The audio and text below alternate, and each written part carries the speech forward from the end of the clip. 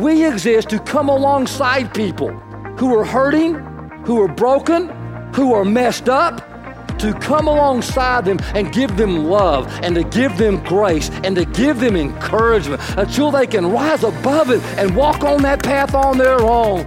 We are Pathway Church, located in Burleson, Texas. We worship together, we serve together, and we grow together. All right, good morning, church. You can be seated. How's everybody?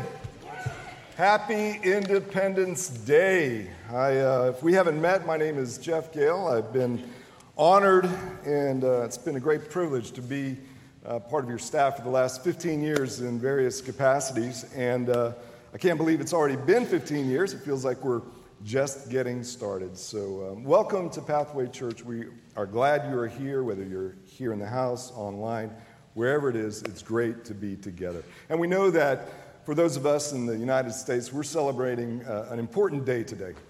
You know, because 245 years today, our nation declared its independence from the tyranny of King George and England. You know, they started this great experiment called democracy, and we're still going.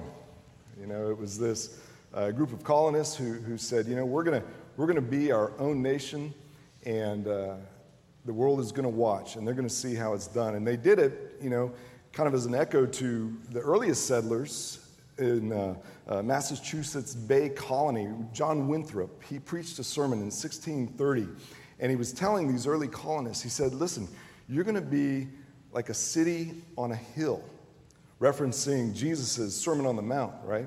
You're going to be a city on a hill, and all the world is going to watch, and it's going to be one of those things where they're going to say, oh, okay, that's how you do it. That's how you do it. And so here we are in the year 2021, and the world is still watching. You know, we're still relatively young, 245 years old, not even 250 yet. England is like 1100, right? They're old. But we're young, and the world is still watching and asking the question, will this great experiment called democracy work? You know, when I was a kid growing up, I always thought that we were a nation indivisible, with liberty and justice for all. I grew up in a military family. My dad was in the Air Force, and I remember patriotism being a big part of who we are. I remember as a kid in Washington, D.C., going to a 4th of July celebration and just being in awe of the overwhelming spectacle of the celebration of our freedom as these United States, and the fireworks and the music. And I remember getting chills all up and down my body and tears in my eyes. And I was late elementary school, and I'm like, what is this all about? And it was that pride of patriotism. And I felt sorry for people in other countries. I thought, oh, that's too bad they can't be Americans too, right? And that was a child's mindset, of course. But I just knew I was so lucky to be a part of this nation. And I was patriotic, and I oozed the optimism of the 80s. I know I'm going to date myself here. I graduated high school in 1985, and that decade was so optimistic, and I was all about that, all of it. I was in Scouts. I became an Eagle Scout. I was on the debate team. I competed in Future Business Leaders of America. You know, I thought it was the land of opportunity and freedom, and we're going to make use of that freedom. And if you want to know who I connected with as a kid in high school, again, some of you will not understand this reference, but in the 80s there was this show called Family Ties, and Michael J. Fox played a character on that show. And if you want to know who I was, that's kind of who I identified with as a teenager. But it was such a hopeful decade and so optimistic. And I just thought that one day, you know, I'm going to have kids. I'm going to have kids, and they're going to be as optimistic as I was. And they're going to see that we are a nation indivisible with liberty and justice for all. Having no idea how technology would evolve and media would evolve to begin working on shaping these differing polar views as to who we are and who we should be. Couldn't see that coming. And so here we are in 2021. And we're not a nation so indivisible after all, are we? I mean, we still have a lot of work to do.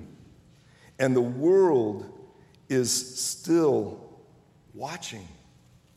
You know, in Winthrop's 1630 sermon, he was reminding those early colonists who they were and whose they were. He was telling them that only by the grace of God and God's guidance and direction, and only by your pure intentions and spirit of heart is this new thing going to work. And they wanted so badly to be free to worship in the way that they wanted to, that they felt God was calling them to. They risked everything. Can you imagine? Can you imagine in the early 1600s taking your kids and packing in an overstuffed boat and going from the European shores to a new continent, an ocean away? The risks involved, the uncertainty of what awaited you. But freedom to them was that important that they would risk everything, even their children's lives, to have a chance at that kind of freedom. And we get it, don't we? I mean, we hunger for freedom from anything that is tyrannical or oppressive in our lives. When somebody wants to control us, what do? We no, you can't. So here's my question. We're free. We're here worshiping in the way we want to in this great nation of ours. And blood has been spilled so that we can have the freedom that we have today. Men and women have given their lives so that we could physically be free in this country. And Christ died and shed his blood so that we might know spiritual freedom. So my question is, if so much blood has been spilled and so much sacrifice has occurred so that we might be free, why is it that so many of us are living lives that don't seem to be free? Why are so many of us just stuck in this rut of existence, wishing for something else because we feel trapped and we're suffocating? Blood has been spilled. Freedom is not free, and the price has been paid, and yet here we are supposedly free, and we're not living as though we're free. Do we even want freedom? I mean, who's really free anyway? Why desire it at all? Well, number one in your notes, we desire it because God created us to be free, right? God created us to be free. If you go back to the creation story in Genesis, you have Adam and Eve, but God has created the universe and the world and all that is in it, the animals, the plants, the oceans, the sky, the sun, the moon, all of it. And he places Adam and Eve in the Garden of Eden, and it's paradise. And they are free to be as God created them to be. And he says, do whatever you want. Enjoy what I have given you. Enjoy your freedom. Except this one thing. Just don't do this one thing, okay? Don't eat from the tree of the knowledge of good and evil. If you just don't do that one thing, everything else, be free. Enjoy. Because my gift to you is freedom. But we know what happens. I mean, the honeymoon doesn't last, right? The serpent comes crawling along and whispers in Eve's ear, hey, Have you tried? Have you tried the fruit from that tree yet? And Eve says, no, can't do that. That's forbidden. I thought you were free. Well, I am free. These are my words. No, you're not. Yes, I am. Well, if you were free, you could eat from that tree. I am free. Then eat it. I don't want to eat it. Let's get Adam to eat it. And like a good husband, does what he's told, right? And what happens? Everything changes. Paradise is lost. Their freedom is lost. They realize they're naked. They're ashamed. They're embarrassed. They try to hide from God. And no longer are they free. They're stuck in this place of fear and shame and guilt. Because, number two, freedom was and always seems to be lost after the fall. If they would have just followed that one rule, just don't eat this fruit from this tree, just that one thing. But it was too much. And there were consequences for their actions. There would be pain and suffering and death and struggle, and life would be hard. And yet God restored relationship, and they could still enjoy freedom and relationship with God in that context. I mean, we have these stories throughout Scripture where freedom is freely given by God to His people. And then somehow they lose it, and they have to find it again. It's freedom lost and found, freedom lost and found again and again. When Israel understood themselves to be a nation, they were freed from Egyptian captivity, Egyptian slavery, right? And so they're leaving Egypt, and they're going to be their own nation, free to do whatever they want. And Moses goes up the mountain to Mount Sinai and has a powwow with God. And God says, listen, Moses, the future is so bright for you guys. Listen, just here's 10 things now. 10 things you don't do, all right? We'll say these are the 10 commandments. And follow these, and the rest, you're free to do whatever you want. Enjoy the freedom I give to you. And don't you know, Moses comes down the mountain, and before he's even down all the way, they're breaking all the rules already. And so they get lost, and they wander in the wilderness for 40 years because they've lost their freedom again. And so as Israel, evolves and grows, becomes more complex, they say, okay, the 10 wasn't right. The 10 rules weren't right. We need more. We need more. Okay, so let's say 613 now. 613 rules. People of Israel, you are free to be whatever you want. Do whatever you want, except these 613 things. Just remember these 613. But everything else is great. Be free. Oh. What happened? They became prisoners to the law. And they couldn't experience freedom because they were so afraid of breaking the laws that they had to dial in and remember those 613. So Jesus, enters into history. And he's giving them the gift of freedom from the law. Paul says it in his letter to Galatians 5:1. He says, "It is for freedom that Christ has set us free. Stand firm then, and do not let yourselves be burdened again by a yoke of slavery." The people were stuck in in not understanding what freedom was. The whole point of the law was so people would know how to live freely with each other. But it was too much. The law itself became a form of tyranny. And so Jesus says, okay, look, I think in this situation, you guys lost your way. You didn't quite understand the spirit of the law. So let's reduce it. It's not going to be 613. It's not going to be 10. It's just going to be one. Just one. And there are going to be two parts. I know it's hard to remember, but just remember this. Love. Love God. Love each other. And be free. And be free. Growing up in my parents' house, my mother was very strategic, I think, in placing reading material throughout the house that was religiously oriented and had little lessons. And in our bathroom reading in our house was like C.S. Lewis, who was the greatest theologian of the last century. And I thought it was all just decor. I didn't understand that maybe she was helping to teach my sister and I these values. But to this day, there are still these things around the house. And I was there recently, and I was in their guest room.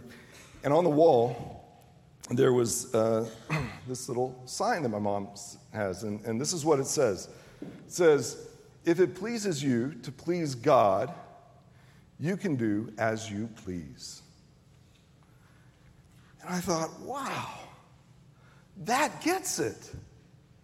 That gets the essence of the freedom that we have in Christ and in our relationship with God. If it pleases you to please God, then do as you please.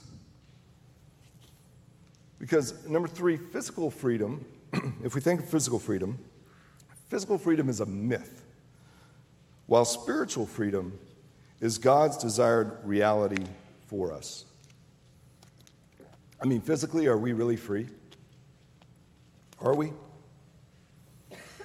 We're born into a family we didn't choose, into a place we didn't choose, into bodies we didn't choose, and they only have 5 senses, and we can't fly, and mobility that we have over time fades. I mean, are we really free physically? I mean, we can experience relative freedom. Do you remember stages in your life where you would think that you were free now? At some point in late elementary school, I remember the amazement I felt at the freedom I had. I no longer had to raise my hand to ask to go to the bathroom. Oh my gosh, I'd arrived. I was my own man now. Nobody's going to tell me when I can and can't go. Or when I had a learner's permit and then I turned 16 and I got my regular driver's license and I didn't have to have my mom or dad or another adult in the car with me. Woo! I've arrived now. I am free. Or when I had my own car and it could take me places that my bike couldn't go. Oh, forget about it. That was it. Was I really free? No, but I was relatively free. I was freer than I was before in my mind. You know, that's physical freedom. But when we talk about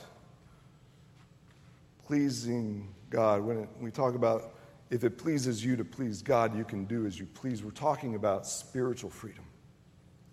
When we talk about the gift of freedom that God gives us, it's spiritual freedom. I mean, physical freedom is great, but did you know that so much of our New Testament was written from prison?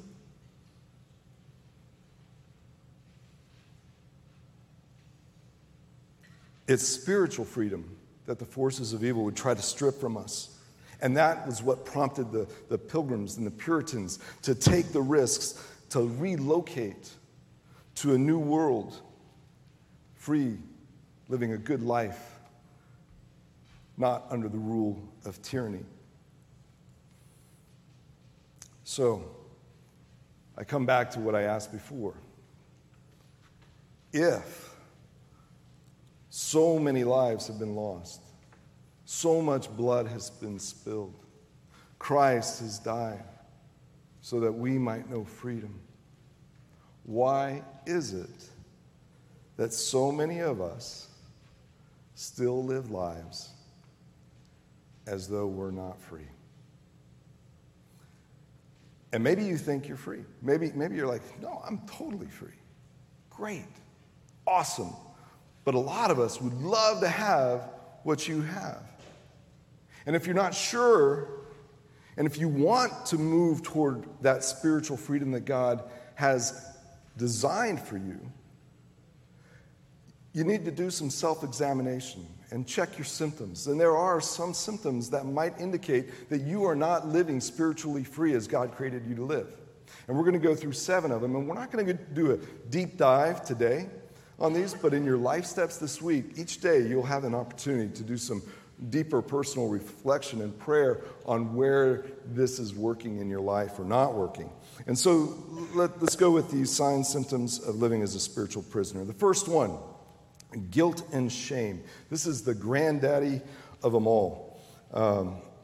So many of us just are stuck and can't move forward because we don't like the person we've become. We don't like who we have been, either because we're filled with guilt about something we've done in our past, or we're ashamed of who we've been and how we've treated people, or something in our past is just holding us back from living the life that God would have us live.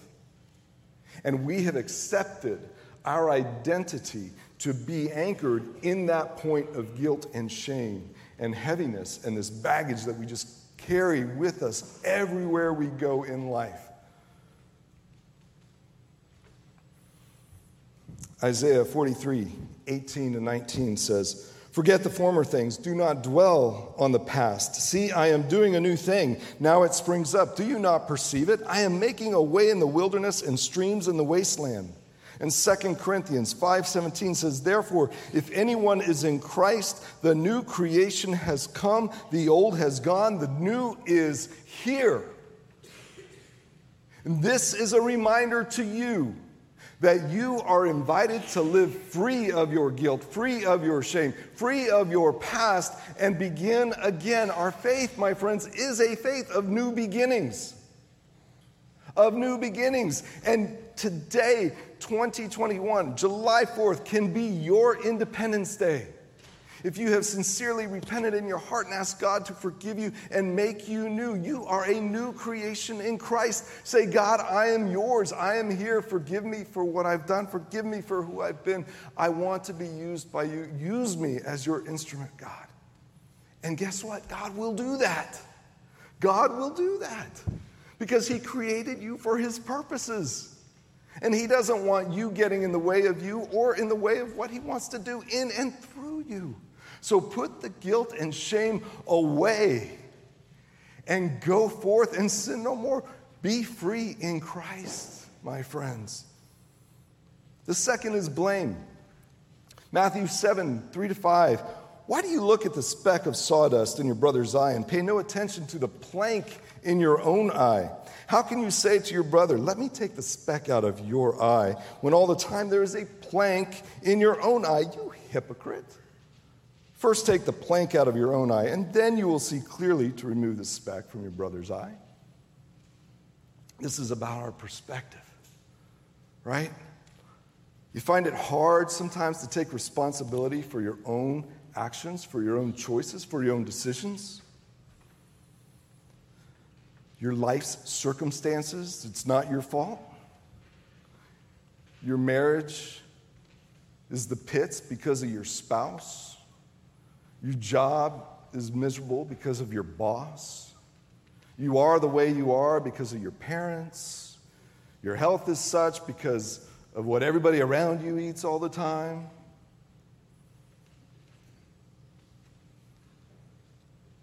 You're stuck in this place of blame and not recognizing that you're responsible for your choices. Nobody can live your life for you, so why are you trying to let them?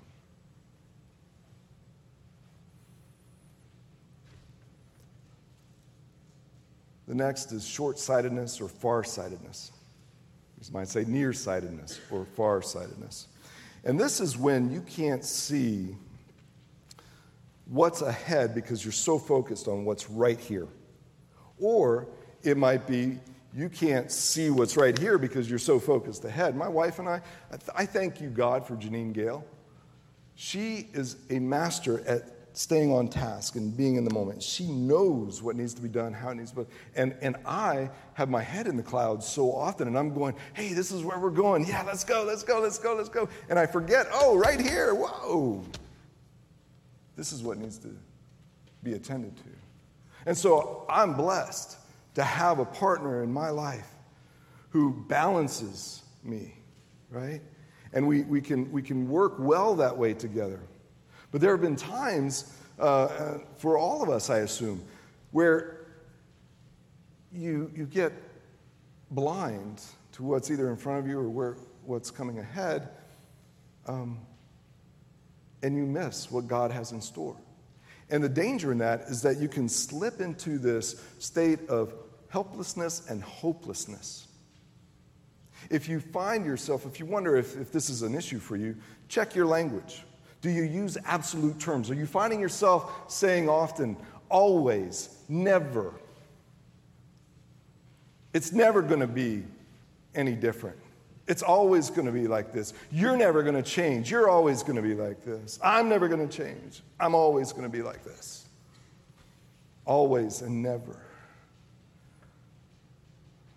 We're trapped, we're stuck, we're captive to toxic thinking that is not of God. Because as Chris reminded us last week when he shared Jeremiah 29:11, it says, "For I know the plans I have for you, declares the Lord, plans to prosper you and not to harm you, to give you a hope and a future." How can you receive that gift of God of freedom that has a hope and a future for you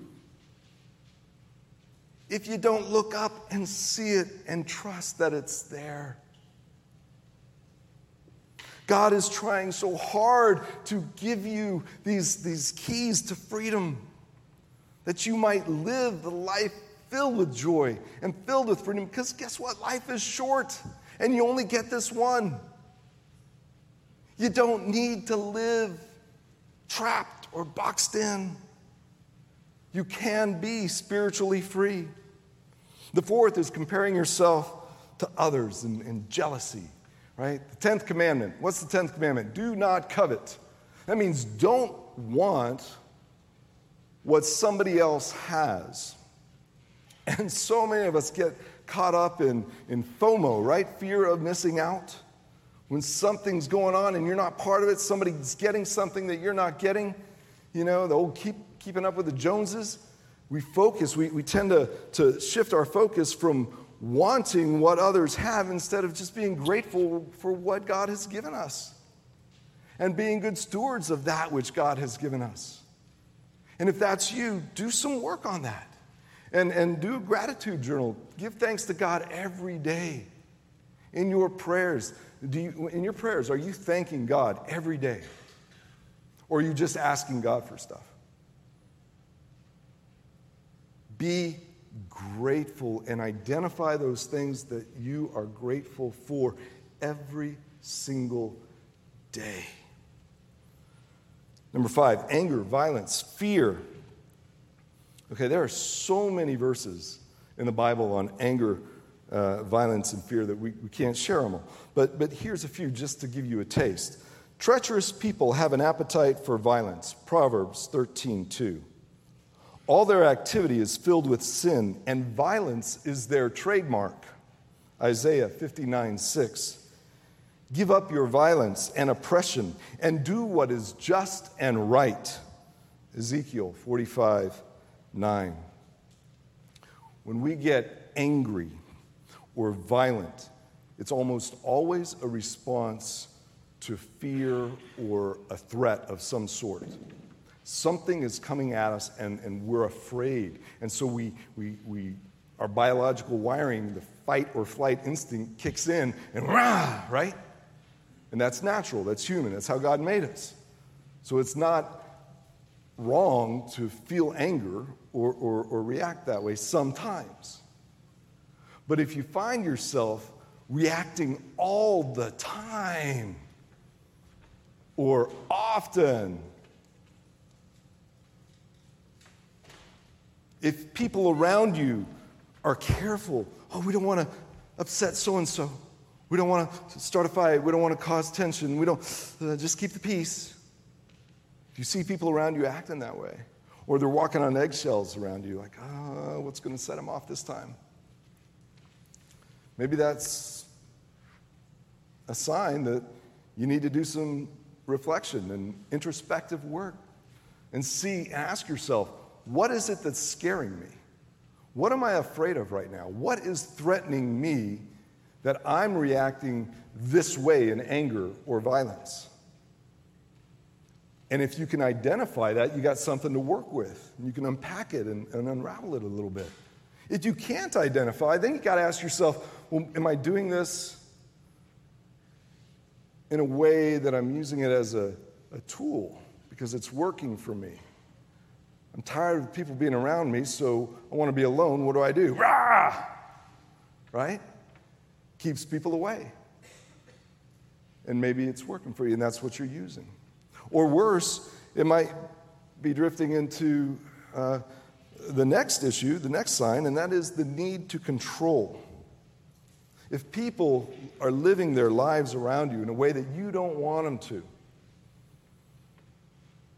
if you find you're putting all these conditions on relationships, friendships, that if you're going to be my friend, if you're going to be in relationship with me, whatever, you're going to do this, and this. Or if you find it that you like to have your thumb on people and control them and lord over them in business or in your family or anywhere, you're using these methods to control others, and ultimately it doesn't work because you have to try harder and harder and harder. Because what do people do when they try to be controlled? What do people do? They throw a tea party, right? And they declare their independence. Nobody wants to be controlled. Like the great theologians in that band 38 Special, I know I'm dating myself again, so they said, hold on loosely, but don't let go. If you cling too tightly, you're going to lose control, right? The harder you push, the harder it is to control. So why waste your energy and time on that? It's important for the people in your life to know that they can chart their own course in life. It's important to their health, mental, physical, and spiritual, and it's important to yours to be free to allow that and not be threatened by their different choices. And finally, and this one's fresh. I still struggle with this. It's viewing your opponents as enemies. In Luke chapter 6, he says, "But to you who are listening, I say, love your enemies, do good to those who hate you, bless those who curse you, pray for those who mistreat you. If someone slaps you on one cheek, turn to them the other also. If someone takes your coat, do not withhold your shirt from them. Give to everyone who asks you, and if anyone takes what belongs to you, do not demand it back. Do to others as you would have them do to you." This remains one of the most difficult teachings of Jesus that I struggle with, because it makes no sense. How do you love your enemies? How do you love someone who won't love you back? Where is the justice in letting them get away with stuff that they shouldn't get away with? And it's hard. It's a challenge, this teaching of Jesus's. But I think there's nothing more American than having opposing political parties. I mean, it's what makes our system of government work. I mean, it can get tense sometimes, right? We know it gets tense, especially around elections. I mean, we're still living very near in the wake of the recent election, and we are all aware of the polarity that exists in the political divide in our nation. That is no secret. We're all aware. But here's what I'm going to tell you. This is nothing new. This is nothing new. It's been going on from the beginning. Did you know that our second president, John Adams, when he was running against Jefferson, they both got into smear campaigns and lying and really trying to hurt each other politically in the race for the presidency. And Adams lost that race to Jefferson, and he was so livid, so upset, so disgusted that he lost to that guy that he would not attend Jefferson's inauguration. I'm just saying, it's not new. It's not new. But here's the thing about Jefferson and Adams. Let's look at them again. Jefferson and Adams. After they were presidents, they began writing letters to each other so that they could understand each other. And over the course of the rest of their life, they wrote over 350 letters, personal, private communications to one another. And through those letters and that relationship, they learned to trust each other. They learned to admire each other, respect each other, and yea, I would even say love each other. Because in that they realized that they were opponents. They were not enemies. They were and we are all fighting for the same thing in our country. We want to make our country better. That's our goal. Wherever you are in it, your opponent is not your enemy. And Adams and Jefferson came to understand this, and through that relationship, they found healing. And I would say even a spiritual bond that transcended our imagination, because the most poetic thing I think about their relationship of these two who hated each other so much in their political career. Did you know that in 1826, July 4th, 50 years to the day of signing the Declaration of Independence, they both died. Same day. Same day. Coincidence? I don't know.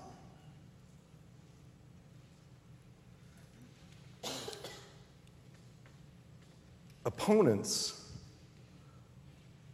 are good for us because worthy opponents make our game better. In sports and other competitions, there's a reason that you have to be good enough to play in certain leagues, right?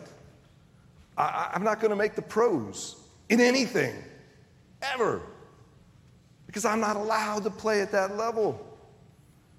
You know, most of you won't either. Some of you might. But the reason is we don't want mismatched competition. We want worthy opponents who make us all better. And as we don't like mismatched opponents on the field or in a game, we also don't like watching a competition when it gets ugly and personal, do we? When it seems like the fight on the field goes beyond the game and what's going on the field and it gets personal, we don't like to watch.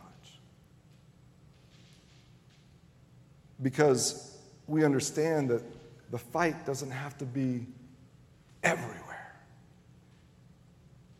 We always like to see at the end of the game,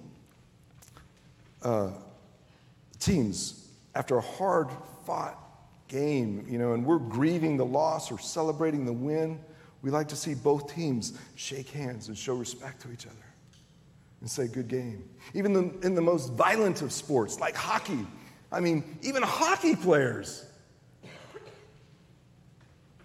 can shake hands with one another after all the bloody fighting and hard game they had.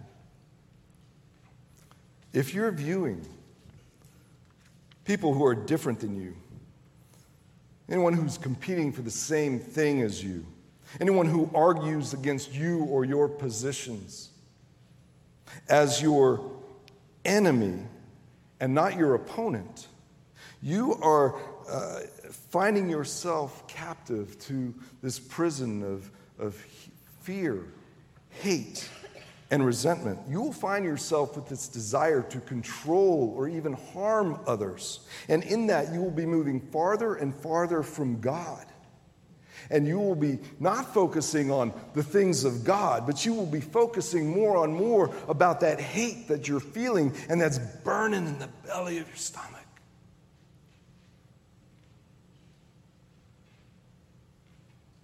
The enemies you need to be concerned about are not the ones who are your opponents.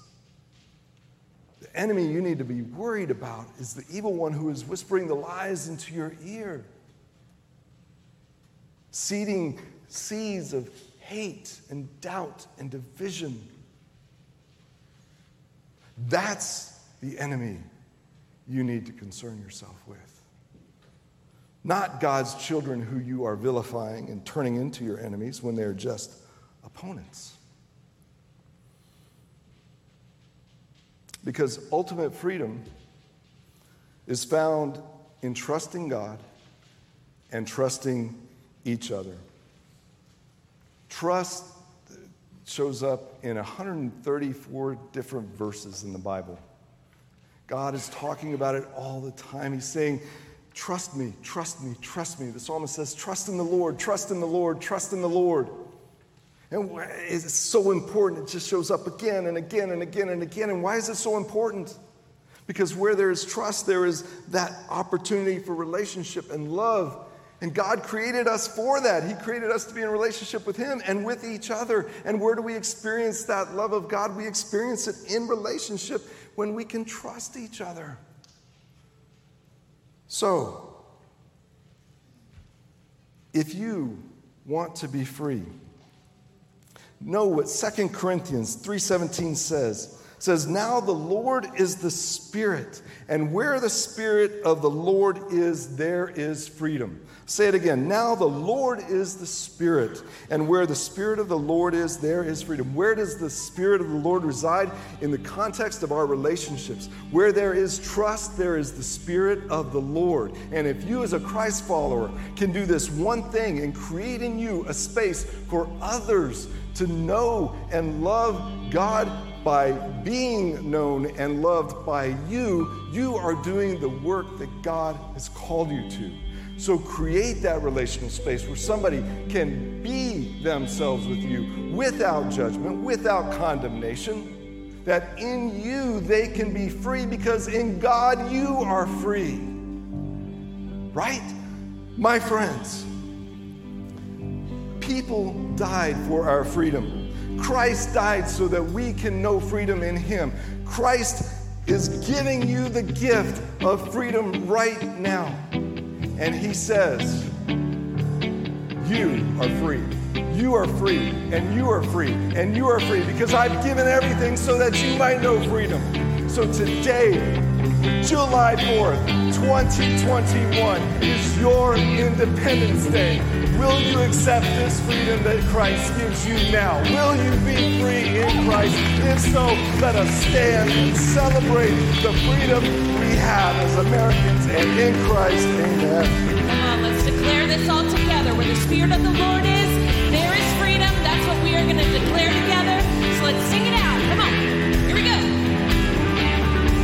'Cause where the Spirit of the Lord is, there is freedom. There is freedom. Yes, Lord.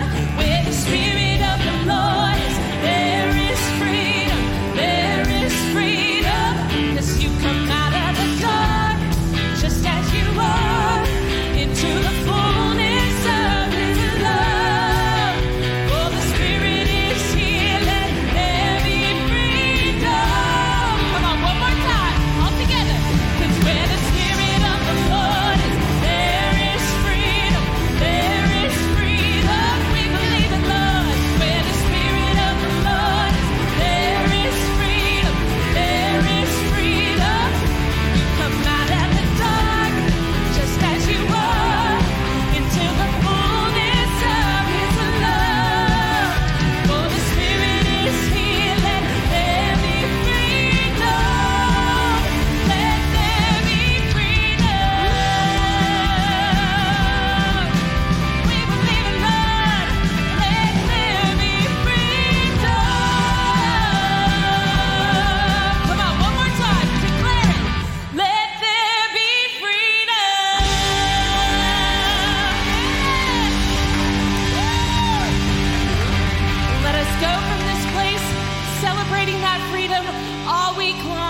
And I hope everybody has a happy 4th of July.